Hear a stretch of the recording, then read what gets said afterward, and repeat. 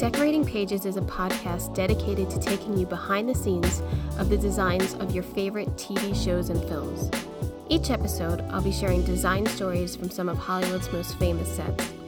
Interviews from set decorators, production designers, directors, and actors about creating the look of TV and film, about their design inspirations, and stories that take sets from page to screen.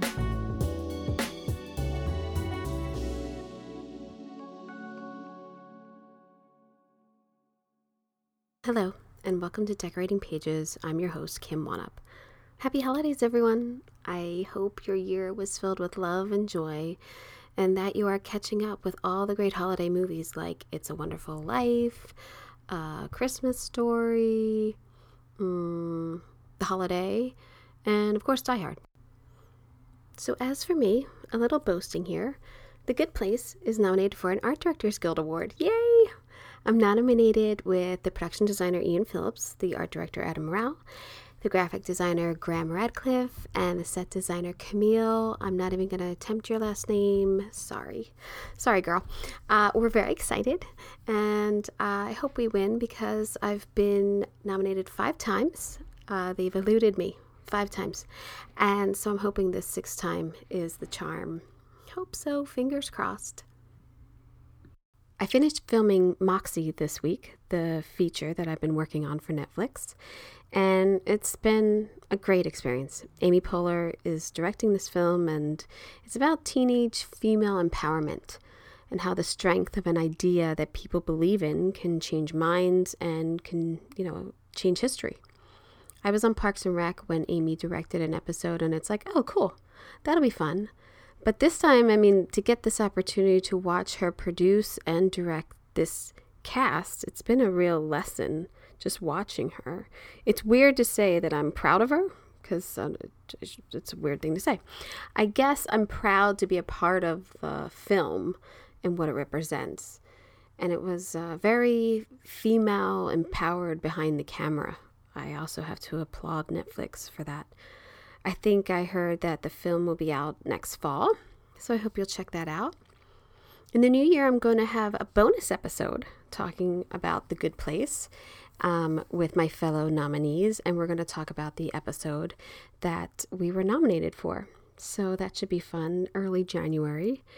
And also my good friend, Ethan Goodwin, who is a set deck buyer, and we have worked on and off together for years. He loves to leave me for bigger and better projects, but I still love him. I'm really excited because he has a hell of a resume, including Gone Girl, the upcoming show Perry Mason, For All Mankind, Homecoming, Good Place, Veep, Parks and Rec, of course. But he's a phenomenal buyer, and I'm excited because I haven't had a buyer on yet. So the description of that position is vital in my world. So I'm really happy that he'll be able to talk to you about it. This is an episode with the set decorator David Smith. I'm giving you 2 of them. David likes to talk, but he's so interesting that I found it very hard to edit, and I found it even harder, especially to edit this first episode, because he talks a lot about how he got into this business and the struggles of being in New York and Los Angeles and his getting into the union. So I want people to hear that, because that's part of the problem when you start out in this business of how am I going to get in. So I found it very interesting in that aspect for anyone who's interested in that. David has a 30-plus year career set decorating. Films like Crazy Stupid Love, Little Fockers, Imagine That, The Holiday, Shopgirl. He talks also about his TV work, which his latest was Unbelievable on Netflix, which I thought was a phenomenal piece of work. Parenthood, Army Wives, The Guardian, throwback to NYPD Blue and LA Law, even a little Guiding Light and As the World Turns. I have come to know him through the SDSA, and he was kind enough to help me out on Veep last season when I suddenly left to have twins, but I knew he was coming on. It was just more sudden than we thought. He has been nominated for 3 Emmys and 4 Daytime Emmys. He's such a sweet and generous man who has great taste and an abundance of finely, I don't know how to say it. He wears a good paisley shirt. Let's put it that way. So there is a little pizzazz in his shirts, which I appreciate. And a little surprise, once again, invoking my learning curve here with this podcast. My mic didn't really pick up my voice as much as I would want it to, so apologies. I hope you enjoy. David Smith. Hi. Hi, Kim. I'm Kim One-Up. How are you? I'm so good. It's always so good to see your smiling face. Thank you. And vice versa. No, I'm a little tired today. Been up since 3:30. So that's awesome. You are enjoying a little bit of a break. I am. From your very busy schedule of just taking over Hollywood at this point. Every hot new show that's on David Smith has a hand in, I think. Well, two of them, thanks to you. Well, you took over so graciously, and thank God they gave it back to me, because it was touch and go, I think, for a little bit, but that was fun. Yeah. Dave, I should say, David filled in for me on the last episode of Veep when I suddenly took to the hospital to have twins. David had planned on coming in, so it wasn't that big of a surprise, but it was a surprise that his first day was my last day, and I didn't have much contact with him, and he just sort of jumped in and took over and was amazing, and nominated for an Emmy for his work also, so... Which was a big surprise. Yeah. Yeah.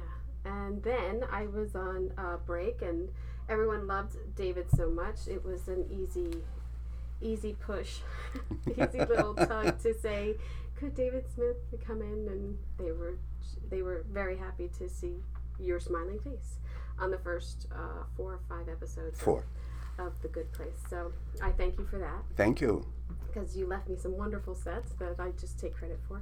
So yes. I'm going to start like I usually do. How did you get started in this waggy little world of ours?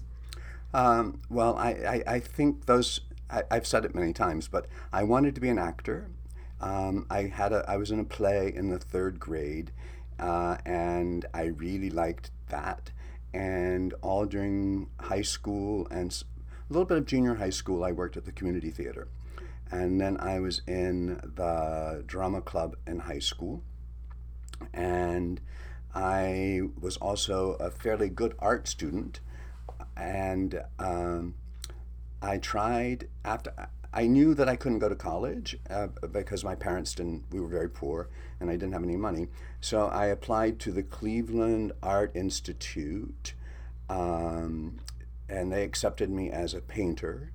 But I couldn't afford to go. And I applied in Cleveland because I had a sister who lived in Cleveland at the time.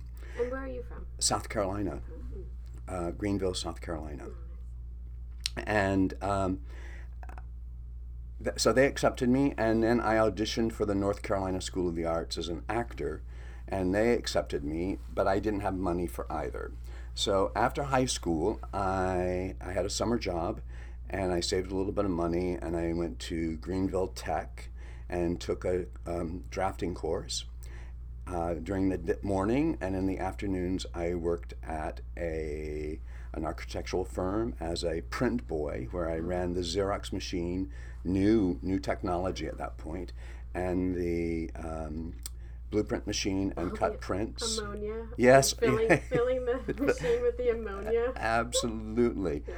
And then I went home and had a nap after my mother gave me supper, and got up and went to the theater, the community theater. So it was kind of terrific. Yeah, full day. Full day. And then somehow I heard about the Cleveland Playhouse, and I wrote a letter, and they accepted me as an acting apprentice.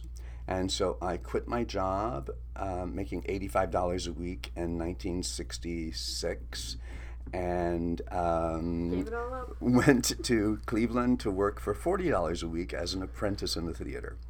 And I had a great time. And at the end of that year, the producer said to me that I was a nice enough person, but I wasn't much of an actor. And I got pissed off, and I went back home to South Carolina, and at the end of my summer, I decided that I would go back to Cleveland after all, and ended up spending 14 years at the Cleveland Playhouse, where I became a prop master. And a prop master in theater does what it's the combination of work that a prop master and a set decorator do in film and television. The scenery plus props. Well, dressing, set dressing, essentially. I never built the walls or designed the walls, and then I would do all the hand props and what the actors carry.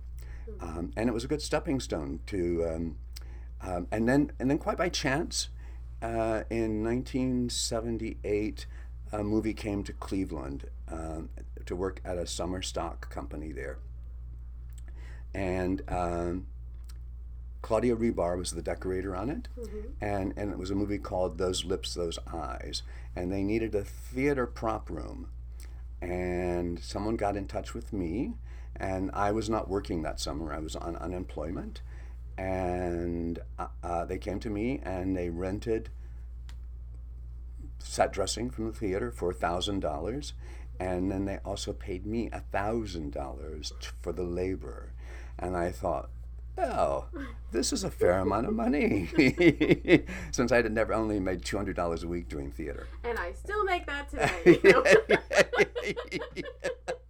Yes, probably very true, counting inflation. Yes, exactly. But anyway, and so I spent a fair number of years in Cleveland, as I said, 14 years, and then I got a job. I was pretty ambitious, and I got a job at the Metropolitan Opera, which took me to New York, and I had dallied in costume design as well as some set design in Cleveland, and I got a job at the Metropolitan Opera working in the costume department as a buyer, shopper, and dyer, and I ended up working 6 whole weeks at the Met for $250 a week, living in New York, which was a little difficult, but thanks to friends, I couch surfed, and then I had sublet after sublet, and I had originally then I had written to CBS, and CBS had said to me that I seemed to have qualifications to be a set decorator, and if I was in New York, I should look them up. And wait, CBS, like the network? The network. You just wrote a blank letter? I wrote a blank CBS? letter. Okay. I wrote a blank letter in 1978 to CBS, ABC, and NBC. And ABC and NBC wrote me back saying that they didn't use set decorators in television. And later I found out that meant they didn't use them in daytime television. Right. CBS said, yes, we do have set decorators, and if you're in New York, look us up. So at the end of that season in 1978, I went to New York, and I saw the woman who wrote me a letter, and she said, if you were here, I'm sure we would hire you. So, wow. And I don't remember all the details, it's so long ago, but somehow I took it upon myself to find a way to get to New York. That's how I got the job at the Met. And so when I got to New York, I started the Met job, and then the Met went out on strike, but the musicians did, and I went to CBS, and they said, great, we'll keep you in mind, and when something comes up, we'll call you. And they did. And they did. Yep, and I spent a little over 8 years at CBS doing soap opera, and doing fill-in work as well before I did soap opera. I did a little bit of Search for Tomorrow, and then I did like 2 years on The Guiding Light and 3 years on As the World Turns. I look at daytime TV and think that's probably one of the best places to start. You learn a lot. Because you learn a lot quickly. You do. You got to turn it around as quick as those actors have to learn all that dialogue. Right. You got to turn around those sets. One of the good things I think that helps is that they're only 3-wall sets, basically. Right. For the most part. Yeah. Right. Sidebar. I once went to CBS here on Beverly, Television City, and saw, I can't remember what soap it is, But I was amazed because it was an aisle where the cameras went, like almost like a shopping aisle. Right. Where the cart goes. And on either side are all the 3-wall sets. And I was like, oh my God, I never would have thought, but how easy. All right, now we're in Janet's house. All right, now we're in the bar. All right, now we're down here. So I was so amazed when I saw that and thought, God, that's how they get it so quickly. Yeah. Because they just turn it around. I mean, I don't know if anybody even watches soaps anymore, which is sin. I think there's only 2 left. Yeah, I think there are. Yeah. I mean, it's too bad because it was a good learning ground for a lot of people. Yeah. A lot of good actors came out of soap opera. Yeah. Yeah. In the 80s. Yeah, and we were doing... Kim Delaney. We were doing 2 sessions a day. So in the morning, you would do what sets you could fit into the studio, and then in the afternoon, they'd break for lunch, and then while the company was at lunch, the stagehands would come in and knock all those down and put up other new sets, and we did an afternoon session. It was crazy. It was the hot time for the soaps, though. Right. Yeah. Early 80s. Really, Yeah. All My Children. Yeah. As I said, Kim Delaney. Yeah.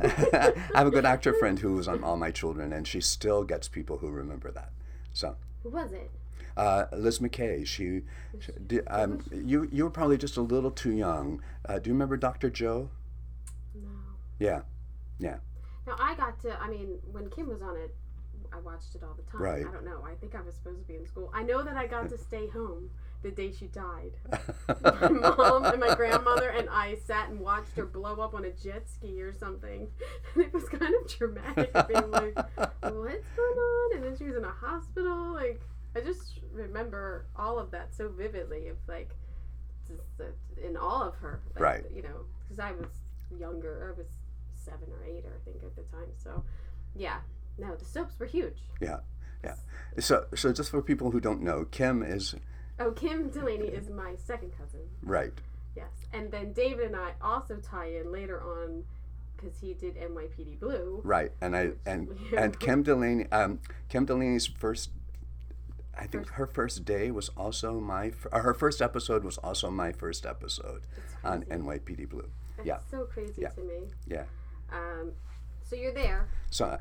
And then how do you get into like TV and or film, like union wise? How did you transition to union? Well, in New York, as I said, I was pretty ambitious. I think you have to be. I think one of the things that you keep saying, which I think is very important, is ambition and timing. Right. We have to coincide for it all to work for us. Right. And I think we're all lucky in some way. If we're working in this industry, if we've had a career, somebody has helped us. We've been in the right place at the right time. And yeah. I think that too is we all, at least I do, try to help other people. Yeah. Because I wouldn't be here if someone didn't help me. No, absolutely. I'm always good about that, is trying to offer help and to listen. So in New York, in the 1980s, there was a competitive union to the IA. So at CBS, the first couple of years at CBS, I worked non-union, and I was essentially a permit, and I was a per diem. But CBS had their own individual little local for set decorators in New York, and it was Local 1A. And the big stagehands union was Local 1, and they also did theater. Local 1 in New York and Local 4 in Brooklyn for theater. And then Local 52, IATSE Local 52, there were set decorators, or actually we were called outside property masters, because there's no classification in New York for set decorators as such. There's a credit, but not in the union terminology. So I thought, well, I'm going to try to get into Local 52. So I went and someone told me that the test wasn't very difficult, and I thought, okay. So I went and I took the test, and I missed a couple of things on it, but my name came up for vote, and I didn't get in. And the test at that time was very simple. I had to say, what was a pancake, what was an apple box, what is a philodendron, what is a jaguar, and how do I tie a bowline. And I'm out. Yeah. I'm out. I know one thing you just said, basically. And I think I know what a pancake is. Like, I know you know what a pancake is now. You know, a pancake is a small, like a quarter of an apple box. Oh, you know, okay. Or like a thin. You know, yeah, you know, an apple box. Well, there's an apple, half apple. Half apple. Yeah, and so then the pancake is a little bigger, a little thinner portion of that. But anyway, so obviously, well, sometimes the locals can be a little. It helps to be born in the right family, shall I say? Yeah. Nepotism, you know. With any union. With any nepotism helps. Mafia. And so those who don't have the nepotism, we have to figure out how to get in. Yeah. So anyway, I didn't get in, but I was working at CBS, and then there was a competitive union called NABIT. NABIT Local 15, and NABIT was the National Association of Broadcasting Engineers and Technicians, and they had set up a competitive union to the IATSE Local 52, and they were now doing movies and television, and they had just done a big movie called Hester Street, and I met Leslie Rollins, who was the set decorator for that, and he was NABIT.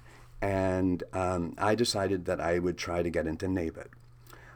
So I thought, okay, I now know what an apple box is and all of that. Right. So and I said, I'm going to take the test. And someone said to me, oh, did you study for the exam, the test? And I said, no. And they said, you better study because it's like really hard. And For they the said, NABIT test. yeah.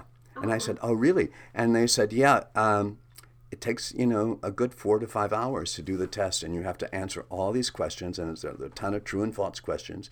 You have to, one of the things that I had to do on the test was, how do you decorate an empty room? Well, that's subjective.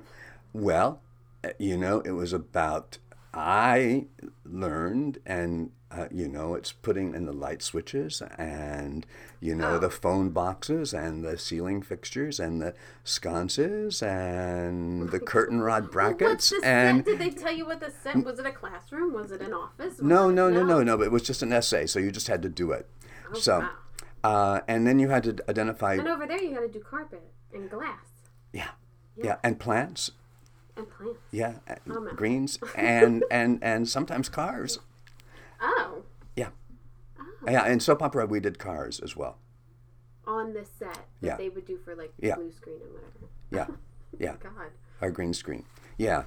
That's crazy. Yeah. So anyway, I did get into NABIT. Oh, wow. Yeah. You passed the hard test. On the first time, exactly. There you go. And then I kept bringing my name up to vote for the Local 52 test, and over 5 times I never got in.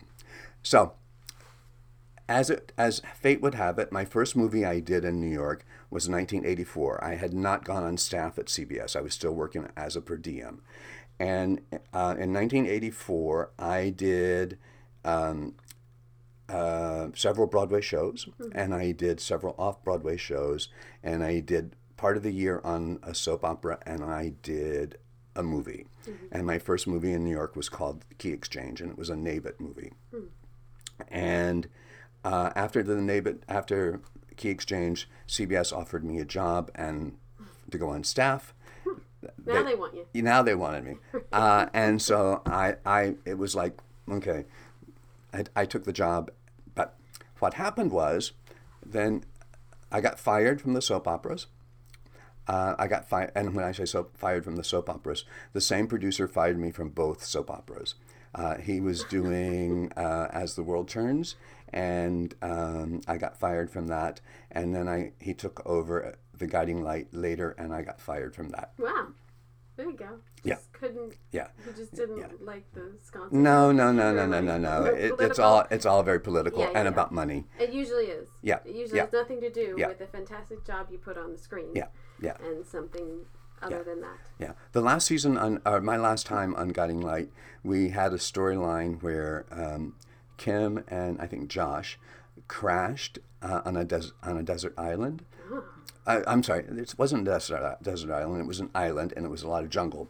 And somehow there was a Jeep there, and they drove the Jeep through and cut down palm trees and with machetes and crashed their way through. And then we had a big beach, and it was in the middle of winter, and we spent a ton of money on greenery. I mean, that sounds fun, but it was hard. It was hard. Not really. If you're doing the greens, sounds like fun because the greensmen have been doing it, not me. That's like Lost. Yeah. But then we talked to Carol Kelly about it, and I'm always like, "Oh, that was no. It was hard. You were on a beach every day. Everything was sand. Everything was in this jungle and making a jungle and." It's hard. Yeah. It's really hard. Yeah. Those elements that you think are like, oh, that's fun. No, it's not. But you really appreciate what a good greensman can do and does do. And make sense of it all. Yeah. That's especially in situations like that where there's a Jeep all of a sudden. Yeah. But that's soap opera world. There could be a Jeep. There could be a plane. It could have been anything. Yeah, exactly. So you get there, and then how do you get to LA?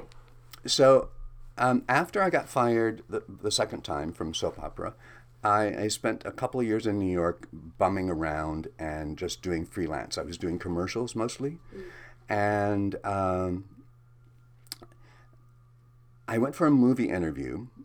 Well, NYPD withdrew their charter in New York. And so I had gotten into Local 15 and NYPD. And then NYPD withdrew their charter, and a group of us got together, a group of set decorators, and we, along with some other people, were involved with trying to decide whether we were going to join the IBEW or whether we were going to go with the IATSE. Mm-hmm. And at that point, the IA was pretty much the sort of bitter enemies of NYPD. And there were half the faction thought that we should not go with the IA because they had rejected all of us to begin with, and the other half felt that that was the better answer. So ultimately what happened is the people in NYPD were absorbed into Local 52. And so I had paid initiation dues to get into NYPD, but I didn't have to pay to get into Local 52 because we were all grandfathered in. And then, so I only did one movie as NYPD, and I never did a movie in New York as NYPD. I mean, as IATSE. And then, but I was doing lots of commercials.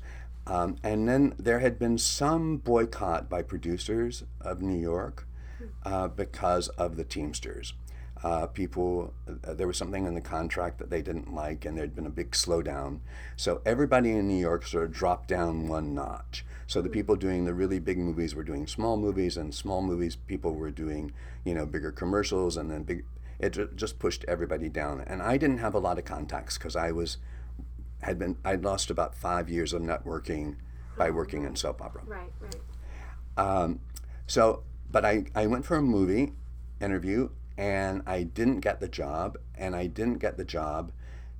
knew that I should have gotten the job, and the designer that I spoke with, he knew that I was the right person for the job, and instead they went with a young woman who was fairly young and inexperienced, but who's very well established today, and she got the job. And I got annoyed, and I went home, and I made a reservation. It was winter, and I made a reservation to come to LA shortly after the holidays.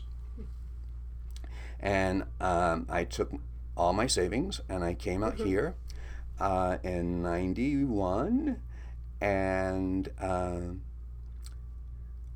but one good thing had happened.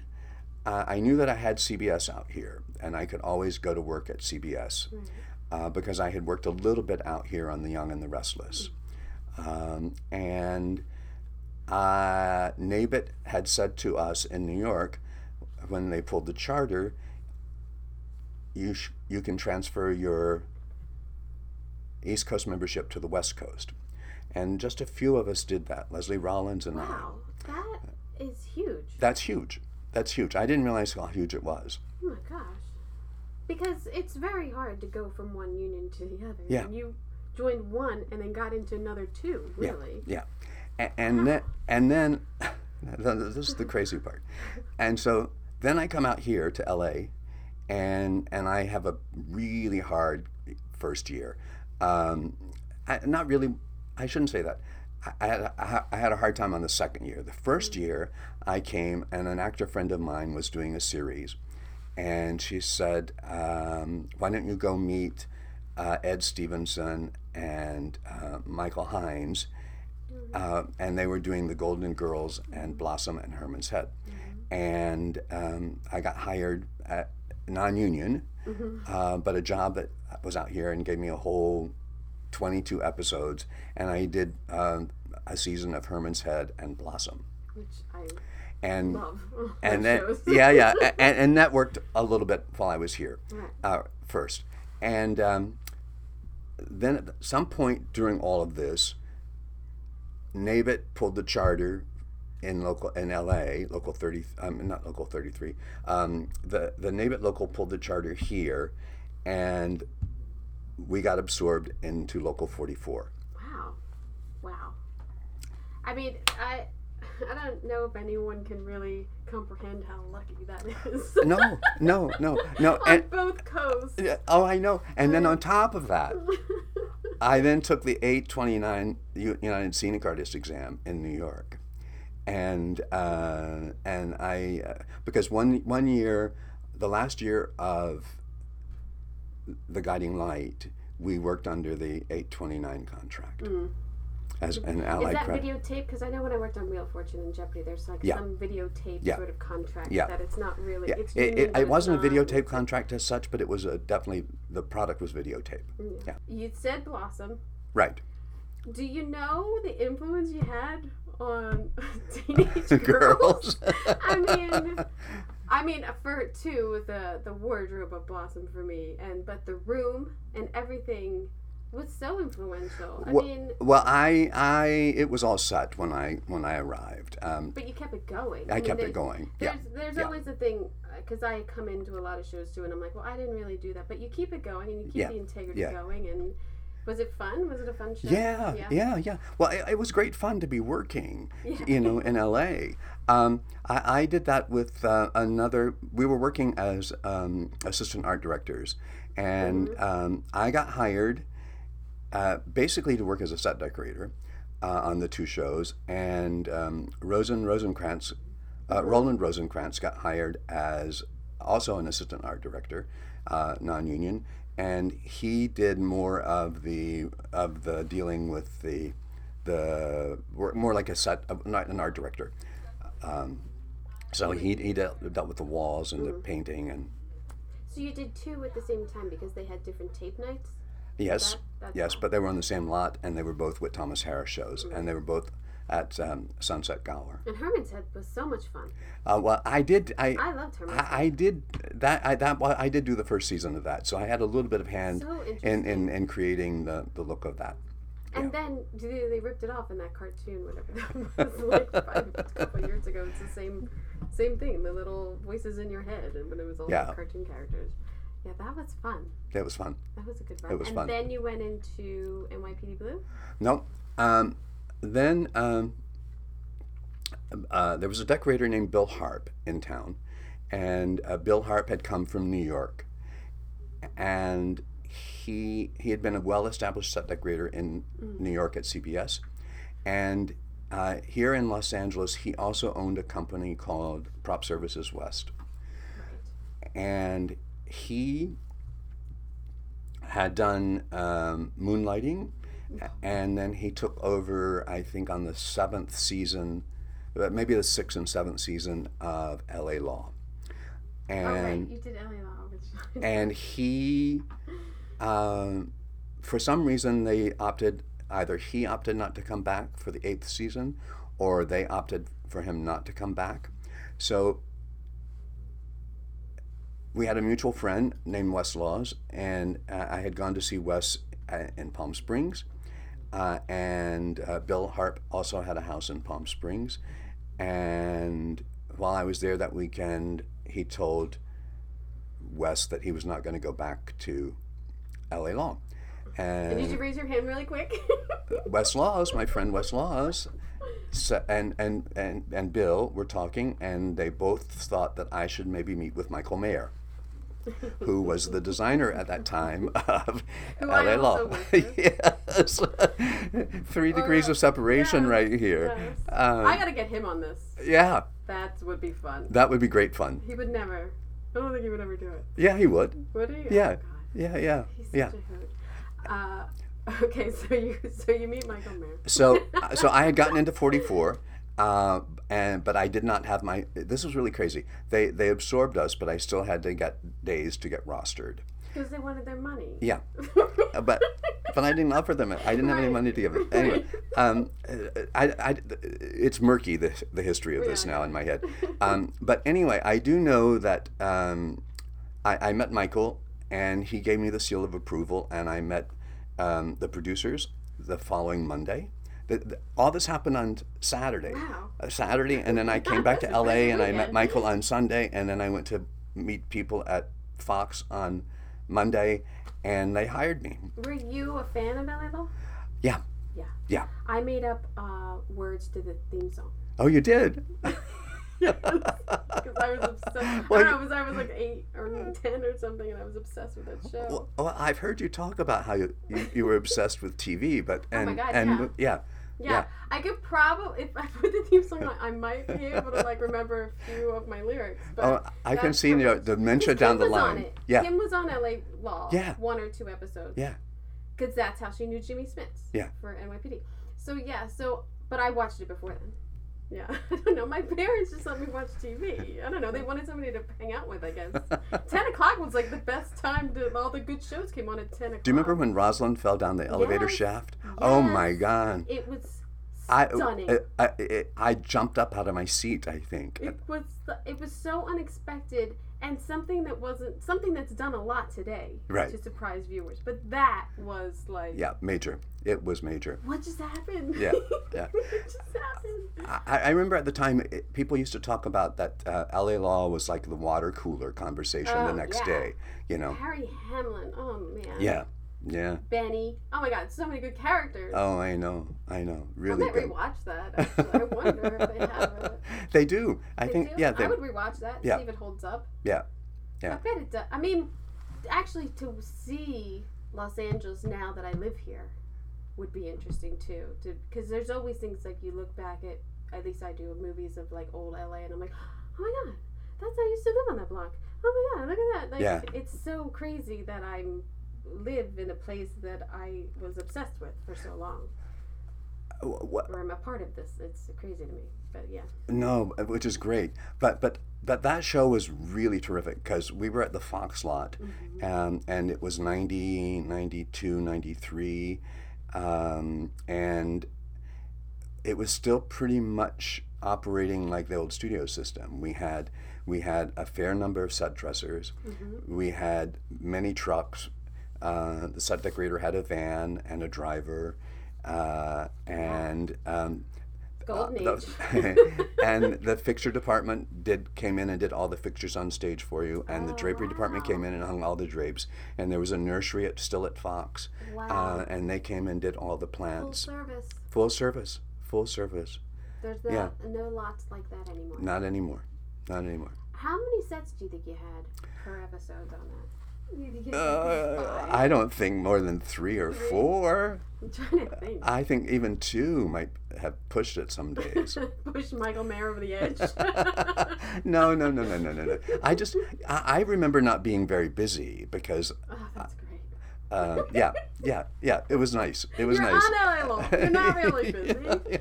Yeah, and then that was the earthquake. So that was the Northridge earthquake. Right. Yeah. Oh wow! And how did that affect? Did anything fall? I remember coming to work, and they were doing picket fences on the lot as well. Oh, right. And I saw the UPM. Well, I had come out here. Let me back up a little bit. I had come out here once before, very briefly, to work on The Young and the Restless in the 80s. And while I was here, there was an earthquake at CBS in the 80s. And so I knew what the sensation was. So when the North earthquake happened, I was living in an apartment, my first apartment that I rented by myself in LA, and I felt the rattling and I heard the crashing, and I got up and I saved a couple of things. I heard a few things got broken, and then I took a shower in the dark, and I walked up to my car, and I got in my car and I drove to Fox because we had an early call. And when I arrived at the gate, that's how sick we all are. I know. That's why I worked until the day I delivered. We're sick. We gotta get to work. Well, I gotta do it. I gotta get it done. I mean, I didn't know that the city was, that it was did they major. let you on the lot? Yeah, they did. They did. Open? They did. And I remember the UPM was a little annoyed from picket fences because no one was showing up. Oh, wow. And so then we learned basically that the reason why it was because people could damage. Yeah, it was a big one. It was a big one.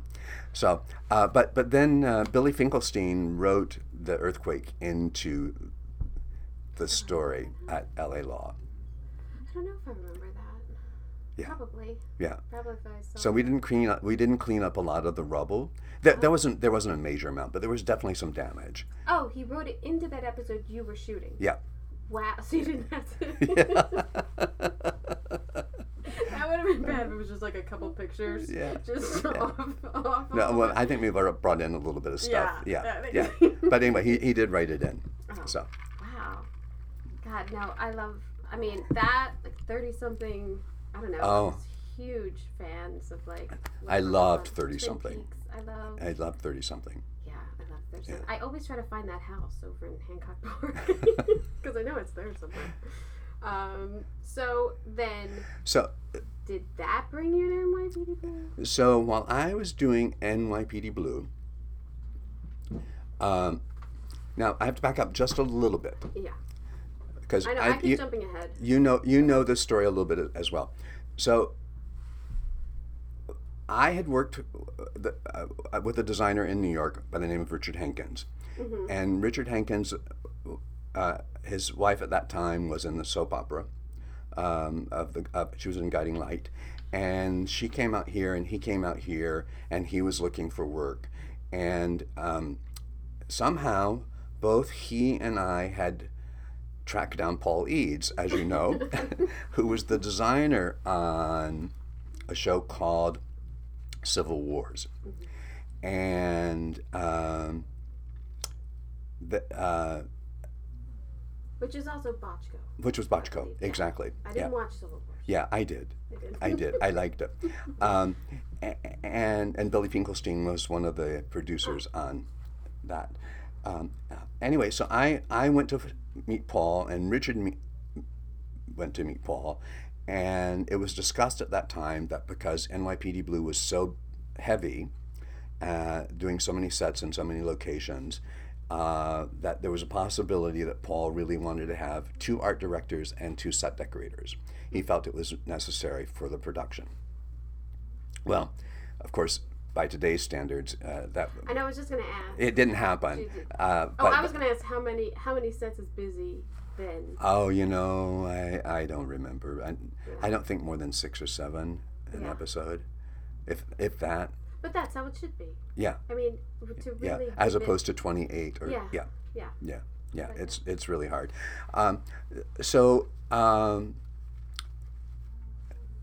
I obviously Paul didn't get to hire anybody else. Mm-hmm. But I was working on LA Law, and we shared the same art department as not only some of Picket Fences was in that same art department, and was LA this Law. The art department above stage 5? No, it was before that. It was it was in the old, right across from stage 9, I think. Because that's like they used to be old dressing rooms. Yeah. I've seen pictures of like Warner Brothers where all of the art departments were together. Right. When I first worked at Sony, the art department was all together. There was like Spider-Man and other TV shows, and it was great. Yeah. Yeah. It was like an art department hangout. It was great. You got to meet other people. You got to see what other shows were doing. It was great. And I think working on the lot still offers you that, Yeah. because you get to go and you get to see what other people are doing. You poke your head in and Yes. you chat and Yes. you see. But I got to know Paul and Marianne Biddle, the set decorator, on that a little bit, and they were talking about doing a pilot for a new show called Murder One, and if that got picked up, then they would need somebody to take over. So the next season they needed an art director, and so I did one season of LA Law, and then my friend Richard at that time took over as an art director, or came in as the art director on the second season of NYPD Blue. And then halfway through that season, Paul and Marianne were going to go do Murder One. And Richard then took over for Paul. And then I came in and I took over for Marianne. And in the interim, after my season on LA Law, I did half a season of a show called Burke's Law, and it's revived state. I mean, that's a nice little domino effect. Absolutely. And I got that because of Bob Ziliaks, who was the president of the SDSA that had newly formed, and he and I was part of that organization from the very beginning. So it's been 26 years now.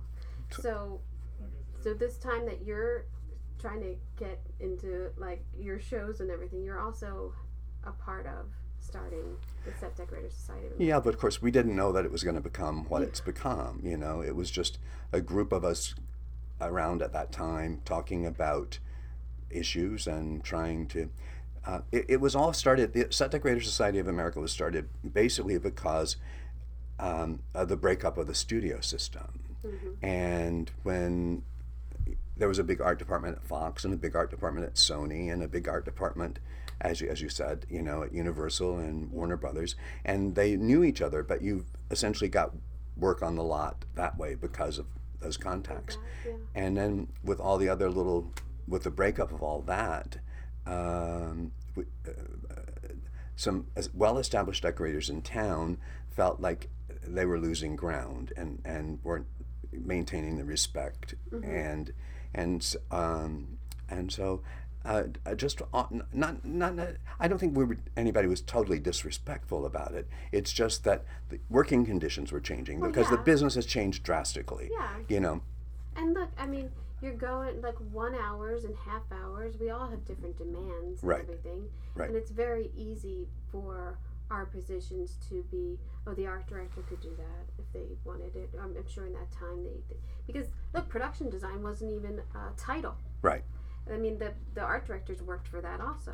Right. So I know that the decorators that got together had nothing but great intentions, and we all still do, of just keeping our craft and holding it to a higher ground of standards that we want to uphold as set decorators. Well, and not only that, it's to instill in the younger members, the younger decorators who are coming in, about what the responsibility is and how and what the job requirements are.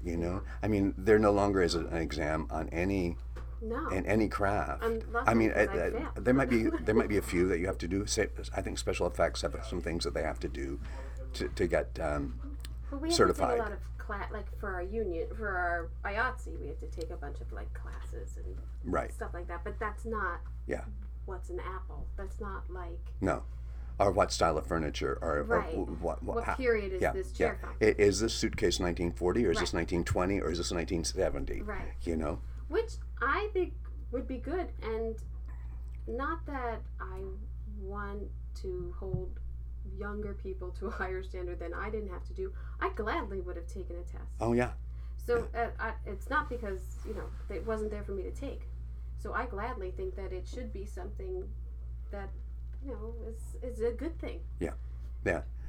Well, but I think obviously, I mean, we're just chatting, so who knows where we're going to go with this conversation. But I think all of us you learn something on every project. Yes. And so the more variety that you have in the projects, the more you learn. And none of us knew all this to begin with. And, and I certainly knew a lot coming into it because I'd had 14 years of theater, and I knew a fair amount about it, period work. And I also bought a lot of antiques at the time because that's all that I could afford. It was just, secondhand, tossed off stuff. And I had good relationships with a lot of vendors. And I found out that Victorian furniture was sort of my like and my specialty, and I learned a lot about it. But we all learn by doing. Yeah. Yeah. I always say that for me, Bones was the best first decorating job I could have had because they were huge sets. Right. Which was, if I look at it now, I'm like, how did you do that? Because it was an exploded hotel room, or a plane went down, right. Or, we're in this, a Chinese alley, right. Or, we're in Tokyo, whatever. There were so many diverse things that I got to do. It was like a decorating school. Yeah. And it was fantastic for me. Yeah. And sort of playing into, I don't know what I'm doing, but I'm pretending to know what I'm doing. Sure.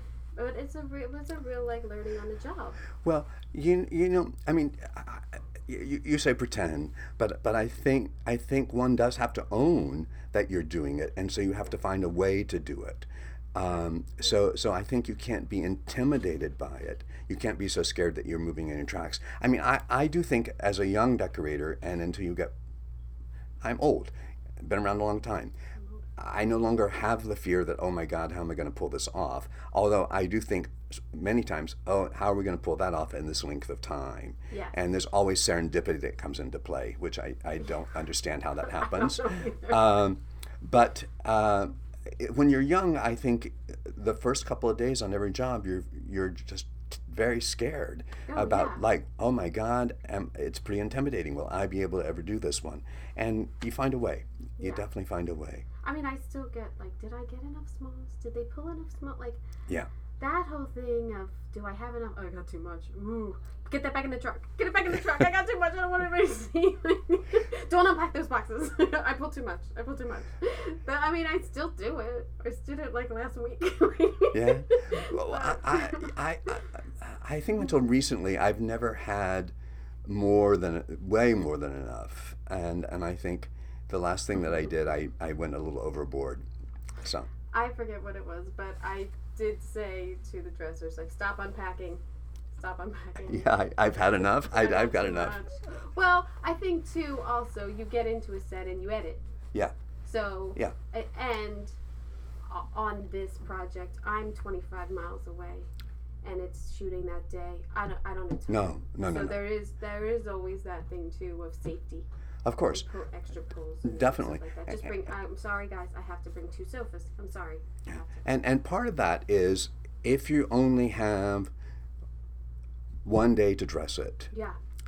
You're moving in. You have a day to dress it, and the next morning they shoot.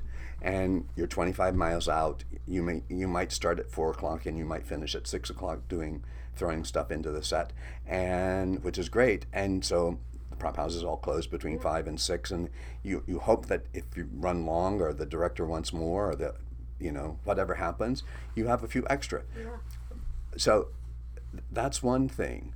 And you definitely have to have that, but there's so much uncertainty, and part of the hassle, the thing that I don't like about the accelerated pace is that what's really nice if you have a few more days to put things into a set and then walk away from it and then come back, let it breathe. Your eyes don't. What do your eyes go to? Yes, and then you can start to do that final last layer at that point. Well, I mean, I'll tell you what, I'm on a film. I thought it'd be different, and it's not. It's not. I'm doing tomorrow. We have three sets. Like, it's multiple sets a day. Yeah. Which, I don't know. Yeah. And construction. We're all on this tight budget of like the prep and the wrap and everything. So. I don't, at least on this film, I don't know I'm getting any more time than I usually do, which stinks. Yeah. I don't think there's very much difference between movies and television at the moment. I mean, unless you're at the top tier. You happen to have a really... Like the Avengers, do you think they're getting like a week to dress something? I don't know. I would say, yeah, probably, but I would say that if you asked the crew on the Avengers, do they have enough time? And they would say no. Do they have enough money? They would all say no. Because I don't think, no matter how many zeros or where the commas are, or the decimal point, there's never quite enough. But you find a way. That's... Well, look at Veep. Yeah. Yeah. How ridiculous it was. And I tried to warn you. I know, but I didn't believe you. But yes, it was crazy. It was crazy. That one season we did 43 sets in one episode. I was on the soundstage crying. Yeah. Crying. Yeah. Between we had like 9 sets in one day, and I had to keep switching, like progressing this one set. And so they would turn around and I'd have to dress it, and then I'd dress it this way, and then and I like broke down. I was like, this is insane. If there's things like, where is this? Where is that poster? Where is this? And then you're like, I don't have time. I have to make it up. I have to do something else. And it's like every single one in my department has to be on their A game. Yeah. In situations like that.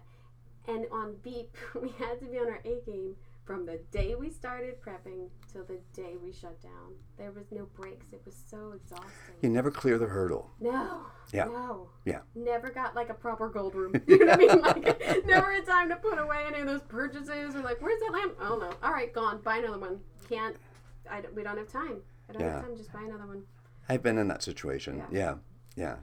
But it's I guess it's like childbirth. You forget, and then you're like, oh, I miss Veep.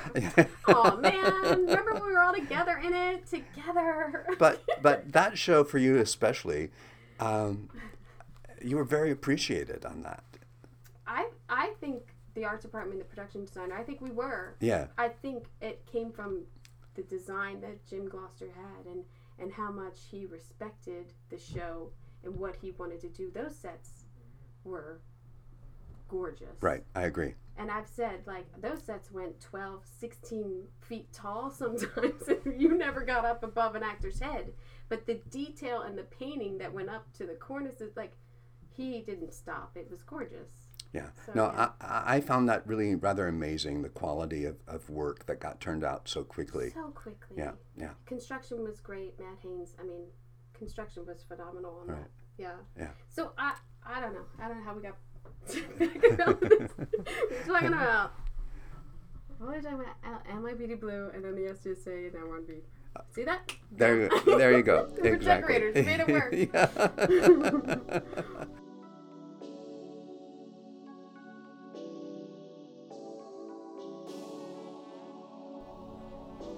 Don't you just love his voice? I don't know. It's not that it puts me to sleep, but I find it very comforting. I do love his voice. I gotta say, I hope you found that as interesting as I did in talking with him, because I've heard his story before, but he really got into some detail there. But it's a struggle. And also the way he found his path. Being an actor and then going into set dressing. Like, you find these little paths and then you form a passion for things. So I have episode 2 of his interview coming up, and in this episode he talks more about specific projects that he's been a part of, especially The Holiday, NYPD Blue. He gets into the details of shows that he's been a part of, so I hope you'll tune in. Decorating Pages is sponsored by Stogie Floaty. Float 'em if you got 'em. Visit stogiefloaty.com.